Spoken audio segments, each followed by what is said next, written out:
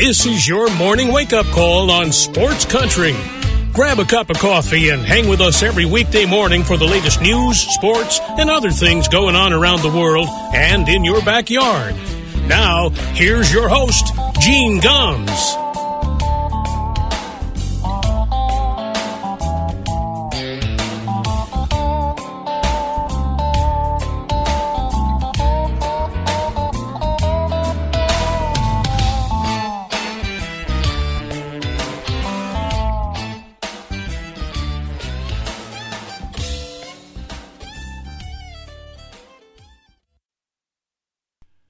Well, good morning, everybody.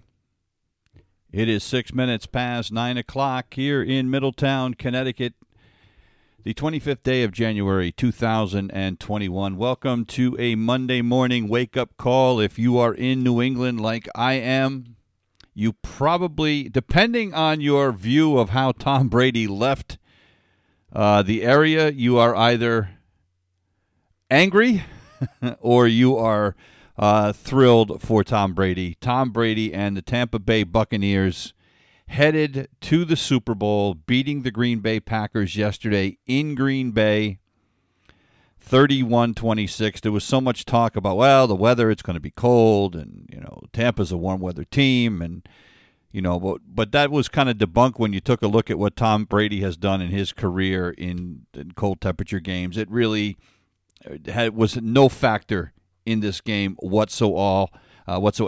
Tom Brady going to his 10th Super Bowl. Think about this for a minute. Tom Brady will have appeared in 18% of all the Super Bowls ever played. That's just ridiculous. Absolutely ridiculous. And as Dan Shaughnessy pointed out in the Boston Globe this morning, the score is now Tom Brady 1, New England Patriots nothing. Leave it to Shaughnessy to come up with that one. But look, the Patriots decided for whatever reason that Tom, they were not going to. I don't know whether you want to say kiss his butt or whatever, or whether this was just Brady saying he'd had enough. We'll never know really what the truth is here. But it's not a good look for the Patriots. There's no question about that after going 7-9 this year. And Tom Brady goes down to Tampa and gets the team to the Super Bowl. And what is impressive about this run that the Buccaneers had is that they had to win all their games on the road. They were a wild card team. So they didn't have it easy, and you had to, win at New Orleans against a very good New Orleans team that had beat you twice in the regular season. You had to win at Green Bay, and they did just that. So as Shaughnessy said, this was Tom Brady giving the ultimate foam finger to the New England Patriots, and I don't think Tom thinks of it that way, although maybe there's a part of him that does. I'd love to have been in Bill Belichick's head yesterday and wonder whether he was rooting for Tom or whether he was just totally pissed off. But you got to give Tampa a lot of credit here. Now, having said all that, Tom Brady was great in the first half, and in the second half, he did his best to give that one away. As good as he was in the first half, he was putrid in the second half. At one point in the second half, on 3 consecutive possessions, he threw interceptions. Mind-boggling. So all of a sudden, that 21-10 lead they had at halftime is down to 5, 28-23 at the end of the third quarter. And you're thinking, oh boy, here we go. And with Aaron Rodgers, who I still believe will be the MVP in the National Football League. You figure with Rodgers in there and Brady all of a sudden looking like he's 40 or 143 years old instead of 43 in the second half. When it got down to 5, I thought they were in big, big trouble. Now, Ryan Suckup hits a field goal with about 5 minutes to go to give Tampa back the 8-point lead, and this is where things got, well, they got kind of weird.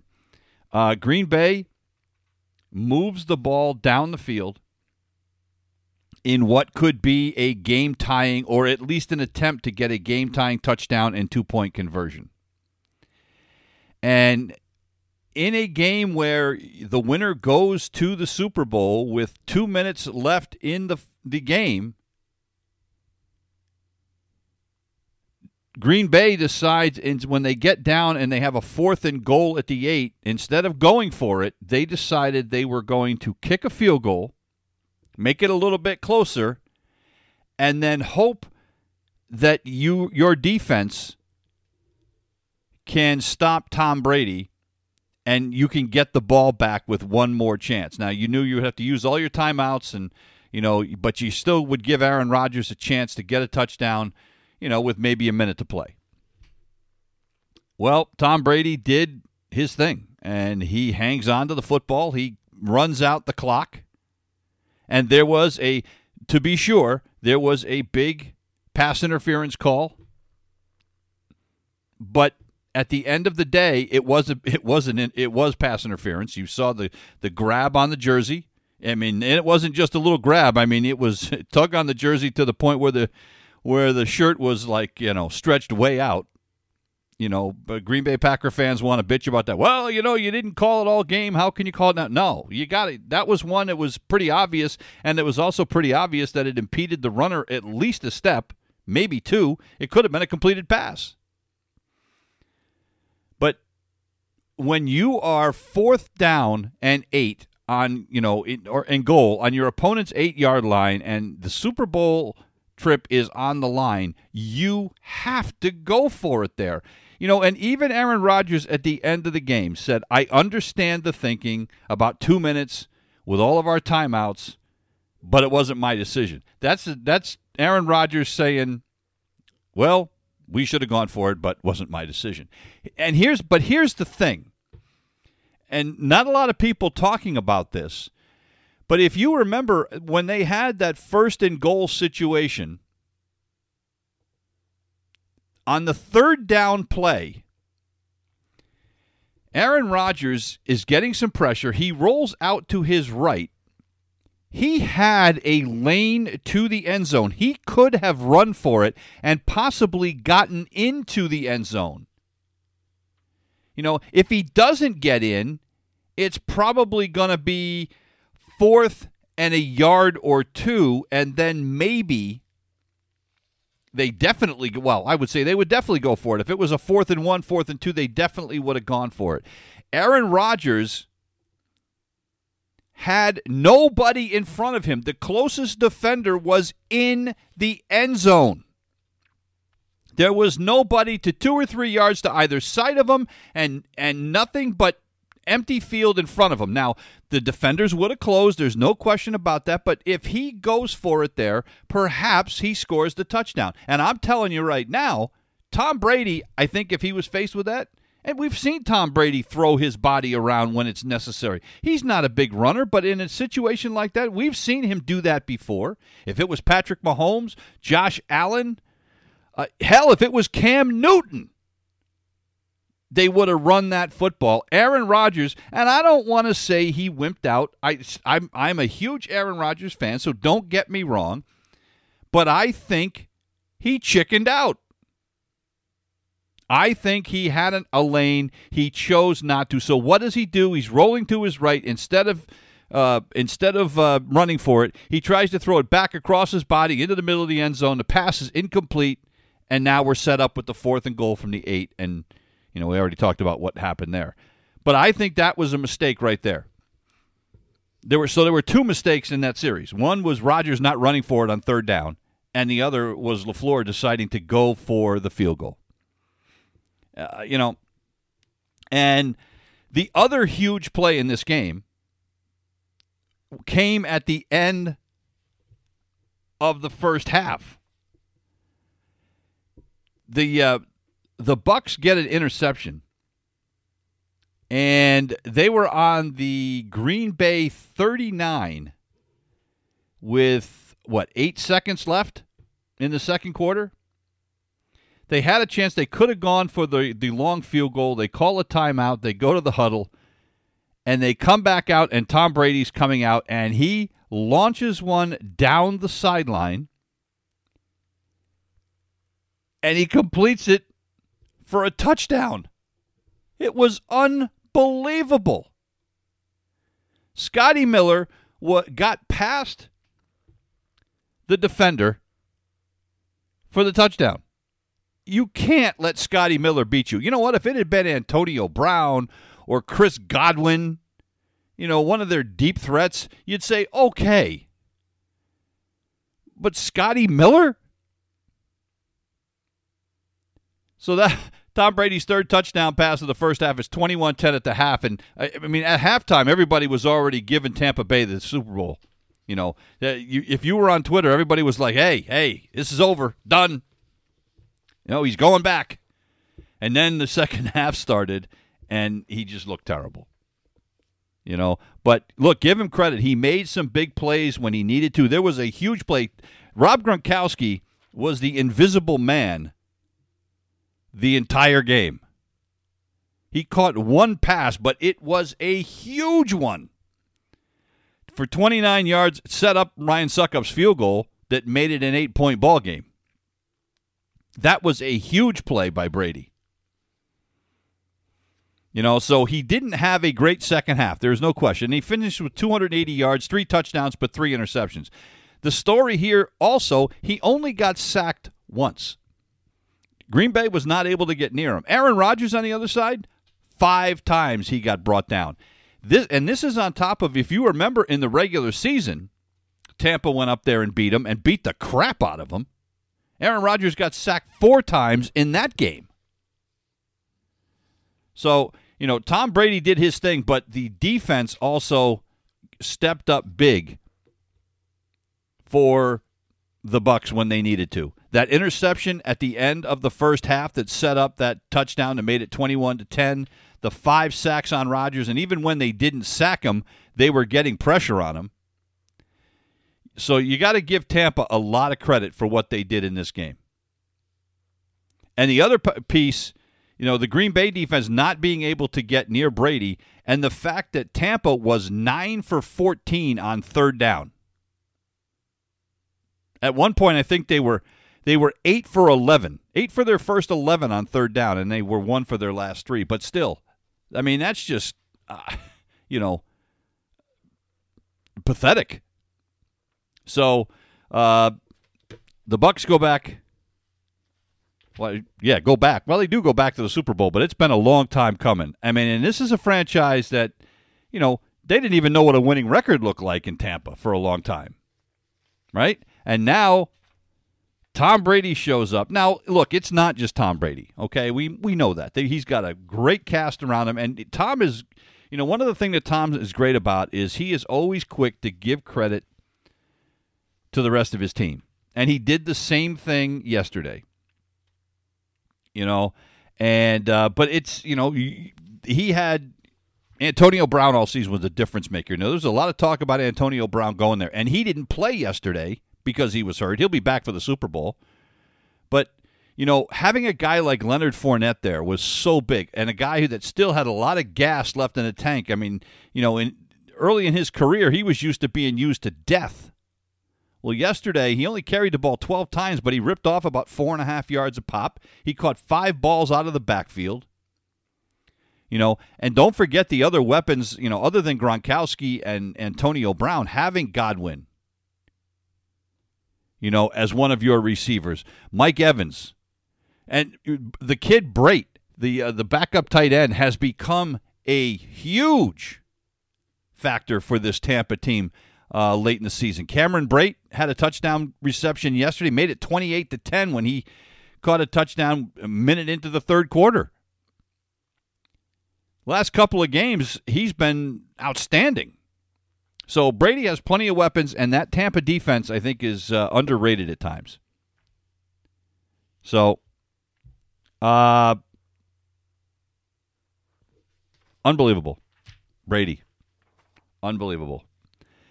By the way, this is Brady's. We talked about 18% of all the Super Bowls, and it's his 10th all time. He's been in 6 of the last 10 Super Bowls. I mean, and you can look, so you can understand. You can understand why a lot of people hate him. Because he's just always there, and he's one of those guys that it's easy to hate. Except at the same time, he is a good teammate. He spreads the praise around. He's not a me, look at me guy. He just goes out there and does his job. And now Tampa will become the first NFL team to ever host a Super Bowl. Now, it's unfortunate for them that there'll only be 22,000 people there, so it's going to be the smallest Super Bowl in history. But again, with what's going on with this pandemic, we got to throw all that out the window. So they won't necessarily have the home field advantage you would normally think. I mean, Raymond James Stadium holds 66,000 people, so there's going to be a third of that in there. Now, they were going to jack it up to 75,000 with some temporary bleachers in the end zones, but they're not going to have the home field advantage you would think. But still, they're going to have an advantage. And the other advantage is the NFL is not going to allow teams to the site until 2 days before the game. Well, Tampa's already there. That's a big advantage for them. They're already there. But Green Bay's not Green Bay. Kansas City's not going to be able to come down until 2 days before the Super Bowl. And in the meantime, all the Bucs get to sleep at home right up until game day. So this should be fun. I mean, it's unfortunate that they won't have the crowd, but and look, if you're a Tampa fan, if you were a Tampa resident, there's a lot of pride in what's going on there. We were so thrilled here. Remember all the championships we had in Boston with when the Red Sox won it, and the Bruins won it, and and all of a sudden now they're calling Tampa Champa Bay. The Lightning won the NHL championship. The Tampa Bay Rays got to the World Series. They were, perhaps a pitching decision away from perhaps winning a World Series against the Los Angeles Dodgers. We'll never know. And now the Tampa Bay Buccaneers. Champa Bay is looking for its second title of this calendar sports year. So congratulations to Tom Brady. He just continues to amaze. The other game, not so much of a game. Patrick Mahomes got cleared to play on Friday. And if you didn't know he had been hurt, you would never know he'd been hurt. 29 for 38, 325 yards, 3 touchdowns, no interceptions, and the Kansas City Chiefs roll the Buffalo Bills. The final score not indicative of how lopsided this game was. 38-24, but Kansas City had a 31-15 lead, and it was Buffalo scored the first 2 times. They had a field goal, and then they had a touchdown pass from Allen to Dawson Knox, a missed extra point. So they're up 9-0. So think about that for a minute. They got outscored 38-15 the rest of the game. And then Kansas City after that, Kansas City had the next 3 scores. Buffalo manages a field goal. They're down 9 at the half, but you did not feel that Buffalo was in this game. You just didn't.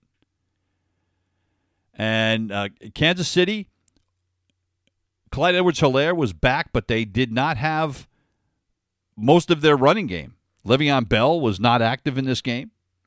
Edwards-Helaire, who had been out for a while, 6 carries, 7 yards. But Williams stepped up, had 52 yards on 13 carries. And Kansas City just used Mahomes. He was precision as always. And I'm telling you what, say what you want about Stephon Diggs or any other receiver in the NFL you want to say. I'm telling you right now, Tyreek Hill has got to be the toughest guy to cover. And not only cover, once he catches the football, some of the things he did yesterday after he caught the ball were ridiculous. 9 catches, 172 yards. And he didn't even score a touchdown. But he made more guys miss tackles. He made people look stupid. Travis Kelce, 13 receptions, 118 yards. He was, lunch pail kind of guy, a couple of touchdown receptions. But what a game. And now Kansas City gets to play against Tampa Bay, and it's going to be the GOAT versus what people are saying is the future GOAT. And it's a little early to be talking about Patrick Mahomes as a future GOAT, but reigning Super Bowl MVP, Kansas City is already favored. The early line has them favored going into the Super Bowl. If he goes in there and beats Tom Brady head-to-head, you're going to say, well, there he is. He's the greatest. Let's remember that this is a young Patrick Mahomes going up against a guy that's 20 years older than he is. And if Tampa wins this game, Tom Brady might be nominated for sainthood by everybody in Tampa. and most people in New England, too. And it was interesting, too, yesterday, by the way, because I was watching the Twitter feed as the game goes on, and there were people that actually said, hey, I was pissed at Tom Brady, and I was really angry, but I'm over it. And now I'm rooting for Tom Brady to win this thing. Because how can you not? You can be as angry as you want at Tom Brady, but at the same time, the way I've always thought about this is Tom Brady took one for the team numerous times when he was in New England. He took less money than people that didn't have his talent were making to help the New England Patriots have cap space to sign better players around him. He wasn't out there going, I want mine. He was out there saying, what can I do to help the team? And the team didn't take care of him. And they didn't, to me, they didn't show, and I don't want to say they should have kissed his ass and, they should have knelt at his feet, but I don't think that the New England Patriots organization ever truly let Tom Brady know how much they appreciated his sacrifices, because they're all winning. So, hey, the ends justifies the means, but I don't know if they ever let him understand how much they appreciated what he did. And maybe the problem is maybe they didn't appreciate it. Maybe they just expected it. I don't know. But I never had any bad feelings towards Tom Brady leaving the Patriots. So let's not get carried away with the future GOAT. Patrick Mahomes has a long way to go. And look, I think he's a good kid. I don't have anything against Patrick Mahomes. And I think he is very talented. And he has a skill set that Tom Brady doesn't have. He is more athletic now than Tom Brady has ever been in his entire life. There's no question about that. Not to say Tom Brady isn't athletic, but Patrick Mahomes can do things that Tom Brady never could. Especially his ability to make things happen with his feet and his ability to evade the pass rush because of his speed. So, and maybe Patrick Mahomes, at the end of the day, maybe he'll win more Super Bowls than Tom Brady. I doubt it, but maybe he will. And maybe he will go down as the GOAT. But right now, Tom Brady is, and it ain't close for second place. It's that simple. It's 29 minutes past the hour. We got to take a break. We're back in a minute. You're listening to the Wake Up Call on Sports Country. It's 31 minutes past the hour. Welcome back to the Wake Up Call here on a Monday morning. By the way, programming note, no show tomorrow. For those of you that listen in on a daily basis, no show tomorrow. Wife has the day off. We've got some things we got to get done, so we will not be here tomorrow. One other football note, the Detroit Lions and Matthew Stafford have supposedly come to a mutual agreement that the Lions are going to try to trade him. Stafford has had enough of getting his brains beat in, and a guy who was the number 1 overall pick back in 2009 has 2 years left on a contract that was a 5-year, $135 million contract. So he is about a $27, $28 million a year guy. I don't know how that is going to impact the trade market, although he is probably cap hit wise a more attractive option than, say, Deshaun Watson, who was talking about wanting a trade out of Houston, and Carson Wentz, who may be traded out of Philly, although we'll have to see what happens with that. But Stafford contacted the new general manager and said, look, I want to go. So they're going to try to trade him. And look, there's no question now that there are teams that are going to line up. I mean, the Indianapolis Colts just lost Phillip Rivers to retirement. New England Patriots don't have a quarterback unless they're planning on bringing Cam Newton back. And if they do that, I think, fans that loved Robert Kraft and Bill Belichick might start burning them in effigy if they bring Cam Newton back for another year. We know the Patriots are going to draft a quarterback. At least I would think so. But those are two teams that immediately that come to mind that are going to need a quarterback. And Stafford is certainly talented. The knock on him is, the turnovers, and he has had a lot of inconsistent games. But I think you have to put a lot of that in perspective into what franchise he's playing with. He did get them to the playoffs a few times, most recently in 2016. Now, they didn't win. They haven't won a playoff game. They've only won one playoff game, I should say, since 1957. So it's not like, it's not like they've built a dynasty there in Detroit. So I understand Stafford's frustration, and I'm sure he's looking at it as like, hey, I don't know how many years I got left. So he wants out. So we'll see if the Patriots line up as one of the teams to bid for his services. I don't know what Detroit's going to want. I mean, they're probably going to want the sun, the moon, the earth, and the stars, but if you're New England, I think you've got to at least check in.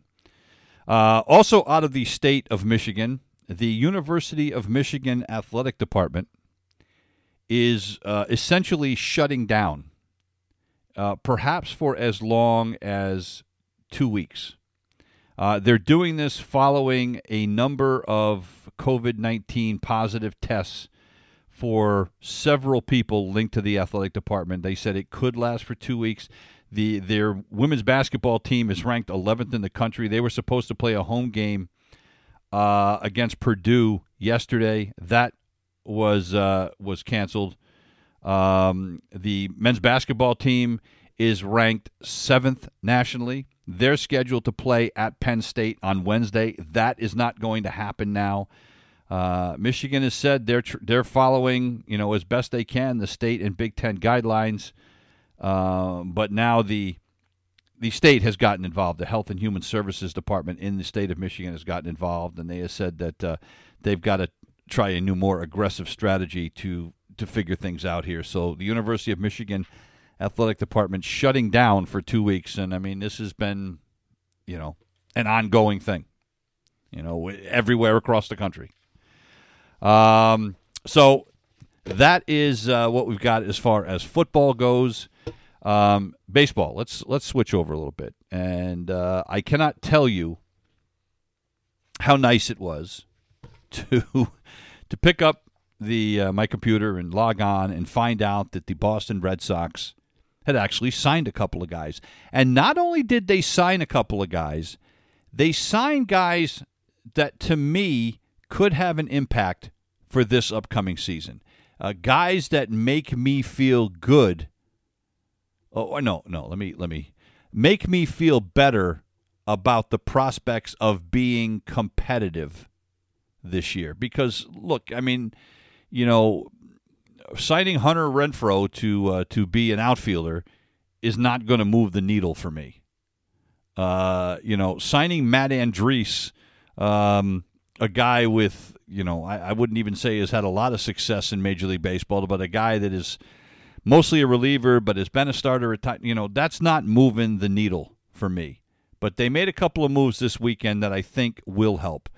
Number one, they have decided to sign Kike Hernandez, who was a free agent that played with the Los Angeles Dodgers. Now, his real name is Enrique Hernandez, but he goes by Kike. This is a guy that is a Brock Holt type player in that he can play everywhere and has over the last couple of years played everywhere for the Dodgers. I mean, the only position he has not played in his career is catcher. I mean, he's even pitched.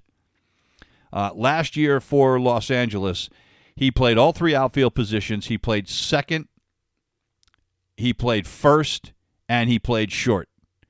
Now, he struggled at the plate last year, but again, I want to, and I was looking at this, and there were people saying, well, he's an inconsistent hitter. Well, I don't know how much I agree with that in that there's, to me, he's a 250 hitter, 260 hitter. If I can get 250 or 260 out of my second baseman right now, I'll take it. He's got some pop. This is a guy that if he plays a full season, has an opportunity. He's a 20 home run kind of guy, maybe 18 to 20, maybe a few more if he's really feeling it. But the problem with Hernandez is he always plays a lot, but he never knows where he's going to play. Very often he doesn't start. This is a guy, though, that will play. He's been out there 145 games, 140 games, 130 games. He played in 48 of the 60 last year.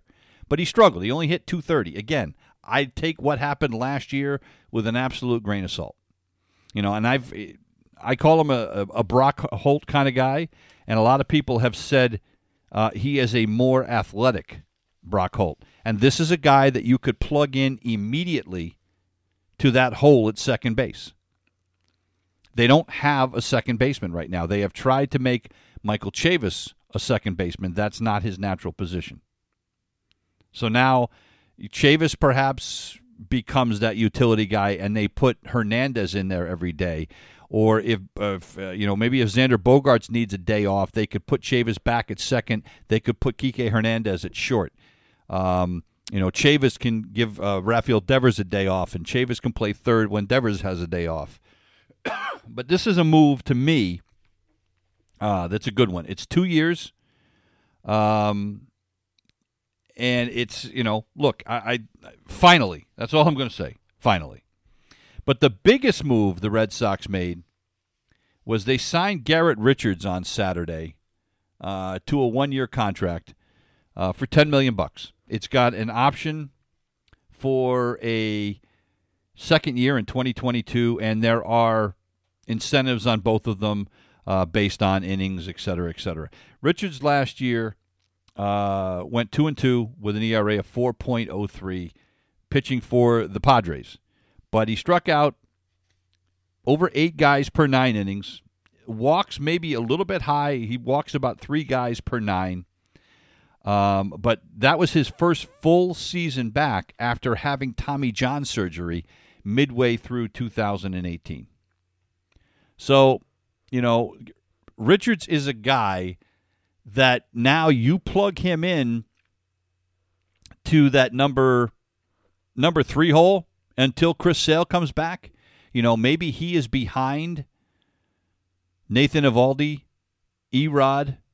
Maybe he plugs in there, and then it's Martin Perez after that. But it gives the Red Sox a much more legitimate and what I would consider a major league worthy pitching staff for this coming year. Richards is a guy that has won as many as 15 games in a season back with the Angels. In 2015, he went 15-12 with an ERA of 3.65. It's a guy that in his career has given up far fewer hits than innings pitched. You love to see that. Doesn't give up a ton of home runs. He gives up a home run about, less than once per 9 innings. He had 1 year where it was a little off the charts, but it was when he was first coming back from Tommy John surgery. But overall, he does not give up a lot of bombs. If he can get the walks down a little bit, that would be nice. But his career walks per 9 is 3.3. That's a little bit higher than you would like. But, again, in his career, 10 years, a couple of Tommy John surgeries in there, but hopefully he is past that now. But in his career, he's 6 games over 500, a career ERA of 3.62. Great signings. And then once Chris Sale comes back in the middle of the year, you got something, because now Matt Andriese becomes your long guy out of the bullpen. So you have Erod, Eovaldi, Richards, Martin Perez, and then it's either Tanner Houck or Nick Pivetta probably for that number 5 slot. Andriese becomes your long guy. I like the sound of that a lot better. And then when Chris Sale comes back, you know somebody's going to get hurt, right? I mean, you could say you have the greatest pitching staff in the world, but you can never have enough pitching. So, even if everybody that they've got stays healthy, with Chris Sale coming back, you know that they're not going to throw Sale out there every 5th day. I think Sale's going to be a once-a-week guy. At least for the first month or so after he comes back. And, they're going to be very, very careful with him because he starts that 5-year contract extension this year. They want to make sure that they don't push it with him and that he is able to play out those 5 years. So, and at the same time that happened, the Yankees made a move. Now, we already know that, they are going to re-sign DJ LeMahieu. Well, but the one thing that the Yankees really were lacking in is pitching. Now, they signed Corey Kluber. Now, again, Kluber coming off an injury year. Don't know what he's got, but by all accounts, he looked good. So the only guy you would say at the top of their pitching staff right now is Garrett Cole. Luis Severino is coming back at some point this year. He had Tommy John surgery last year.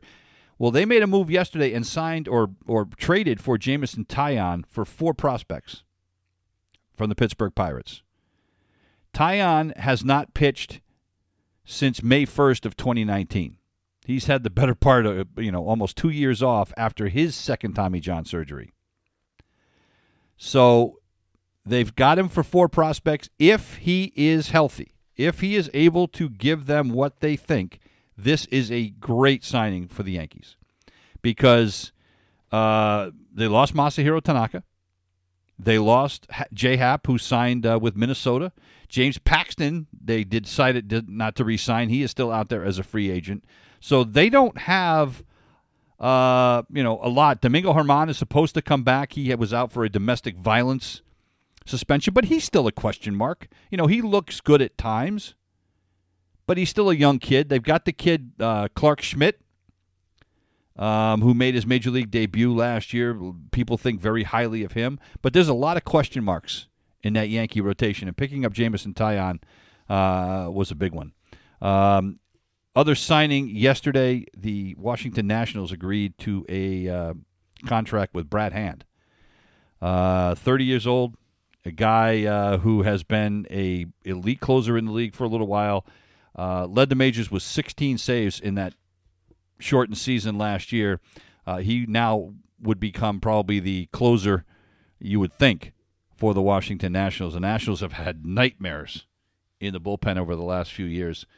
So that turns out, I think, to be a really good signing for Washington. It's 46 minutes past the hour. We're going to take a break. When we come back, we got to talk about the passing of the great Hank Aaron. We'll do that when we come back. You're listening to the Wake Up Call on Sports Country. It's 48 minutes past the hour. Welcome back to the Wake Up Call. So over the weekend, we lost a couple of great ones, and the first one is not necessarily from the sports world, but Larry King passed away. Great interviewer. One of the greatest interviewers maybe ever. I used to listen to his show on the radio when his CNN show was simulcast on the radio. But he was a huge baseball fan. He may not have been a sports figure, but this is a guy who was a rabid Dodger fan. Grew up in Brooklyn as a fan, of course, of the Brooklyn Dodgers, and then later the Los Angeles Dodgers. And he would go. He was a season ticket holder. He would, after his show was over, he would in later years he would go out to Dodger Stadium and never missed a game. Unless he had a professional appointment, he never missed a home game. So Larry King passed away at the age of 87. COVID got him. He had been struggling with COVID since December. He had been hospitalized and finally passed away at the age of 87. One of the greatest things that Larry King ever said, and if you are ever in a position where you're an interviewer and you're writing a story or something like that, the greatest thing that you can do is listen. A lot of people like to hear themselves talk. I've been accused of that myself. But one of the greatest things that Larry King ever said, he said, I can't learn anything when I'm talking. So if you're in a position where you want to learn something and you want to interview somebody, ask your questions and then get out of the way. Let your subject talk. So it was sad to see that he passed away. But again, 87 years old, heck of a run. One of the things he always said, that the only thing he was afraid of was dying. He said, we're only here for a short time, and I want to experience all of it. Well, I don't know if he experienced all of it, but I think he experienced more than most. He interviewed, they estimate over 50,000 people in his career. Amazing. And watching some of the clips this past weekend of some of his interviews, and I remember some of them, watching them when they were on. What a life! I mean, and the opportunity to rub shoulders with all the people that he did over his life. So a great life. Larry King passes away at 87. But this was the one that rocked the sports world, and I don't know. I was thinking about this last night. We lost all those Hall of Famers in 2020, and of course we recently lost Tommy Lasorda as well. But in 2020, we lost Bob Gibson, Tom Seaver, Whitey Ford, Lou Brock, Al Kaline, Joe Morgan, and Phil Niekro. 7 Hall of Famers passed away in 2020. That is the most that have ever passed away in one calendar year. And now we lose perhaps the greatest of all of them. Well, he was the greatest living Hall of Famer, without question. There's no doubt. And in some people's minds, he may be the greatest baseball player ever. I still would go with Babe Ruth, but it is easy to see why people would think that Hank Aaron is the greatest of all time. 755 home runs, and in my mind, still the home run champion. I don't care what anybody says about that. Barry Bonds' numbers are not legitimate, period. This is a guy that has admitted to using performance-enhancing drugs. So I don't want to hear about Bonds' 762. Henry Aaron is the greatest home run hitter of all time, period. Even still today, he is the career leader in runs batted in, 2,297 of them. He is the career leader in total bases. And this is a guy that hit 755 home runs. Folks, he never hit 50 in a season. Never. The most he ever hit in a year was 47. And even that, and the year he hit 47, he didn't even lead the majors. Think about this. This is the guy who is the all-time home run champion. Only led the majors in home runs 4 times in his 23 years. But what he was consistent. And this is a guy that did not strike out. And, this is, in this day and age where guys are striking out 200 times a year and they don't care. Folks, Henry Aaron never struck out 100 times in a season. Never. The most he ever struck out in one year was 94. That was back in 1963. And in that year, by the way, he led the majors in homers and runs batted in. He had 44 homers, 130 runs batted in, and hit 319. Struck out 94 times. That's the highest of his career. Think about that. Now check that. I know I found a year he struck out 97. But still, never struck out. And he was proud of that. He was asked, what one of his, favorite things was, and what was he most proud of in his career. And it was that I never struck out. And he worried about moving a guy, from first to third, or scoring that runner from third base. Guy that was second on the all-time hits list, 3,771. Think about this. And Chris Russo on High Heat on Major League Baseball Network pointed this out. Take away his 755 home runs, he still has over 3,000 hits. That's how good he was. And by the way, he could run. Stole 240 bases in his career. For 9 straight years, he had double digits in steals, including a high of 28 back in 1968. He was an all-star 21 times. The only times he wasn't, his rookie year and his last year. That's it. And he was the classiest guy, by all accounts, that you ever want to meet. I have a letter from Hank Aaron. There was a story in Sports Illustrated when I was in college, or right after college. And there was a story in Sports Illustrated about everything that he had endured during that stretch to beat Babe Ruth's record. And I just wrote to him and I said, I just was like, how horrific it was, and I was embarrassed for our country that he had to put up with that. And I got a note back from him.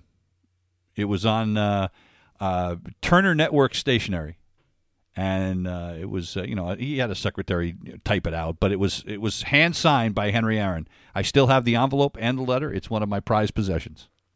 The fact that he even took time to respond to me, I thought was unbelievable. But by all accounts, one of the classiest guys you ever want to meet. And, we can debate forever. And that's one of the fun things about baseball, about who the greatest baseball player of all time is. Is it Ruth? Is it Aaron? Is it Willie Mays? There are people that think it's Mickey Mantle. That's what's great about baseball. But know this. Think about this. And this was great. I saw this on Twitter this weekend. 755 home runs. There is nobody playing now that is ever going to beat that.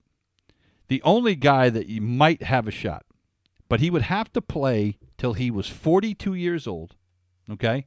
He'd have to play till he was 42, and he would have to average 33 home runs a year until he's 42. That means he'd have to play 14 more years and average 33 home runs a year. That's Mike Trout.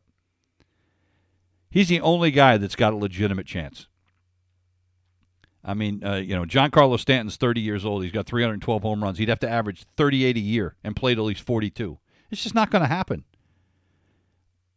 It's not going to. You can make a case, I suppose. Aaron Judge is really young. He'd have to hit 50 home runs a year. So, whether he was the greatest or not, there is very little doubt in anybody's mind that Hank Aaron was probably the classiest baseball player in history. So it was a sad day, and we continue to lose the greats. And and as I get older, it's going to happen.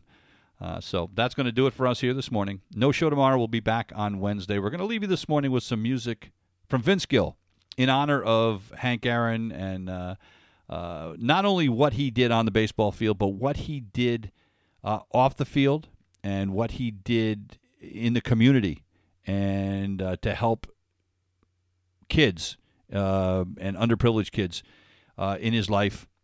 These are the kind of things, our baseball career is great, but how you are as a human being, to me, is more important. So we'll leave you this morning with some music from Vince Gill. Go Rest High on That Mountain in honor of the great Hank Aaron. We'll see you on Wednesday. You've been listening to The Wake Up Call on Sports Country.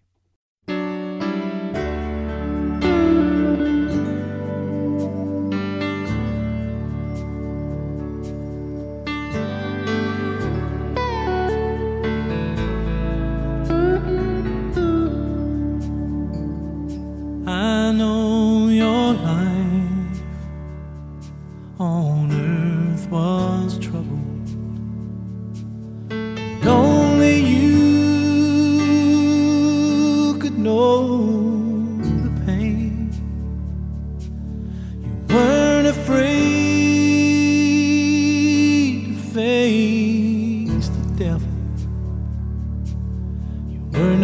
no stranger to the rain. So go rest high on that mountain. The sun, your work on earth is done. Go to heaven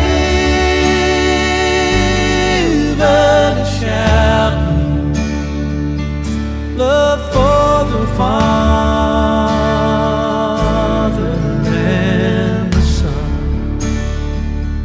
Oh, how we cried the day you left us. We gathered round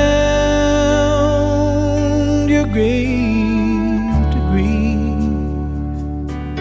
Wish I could see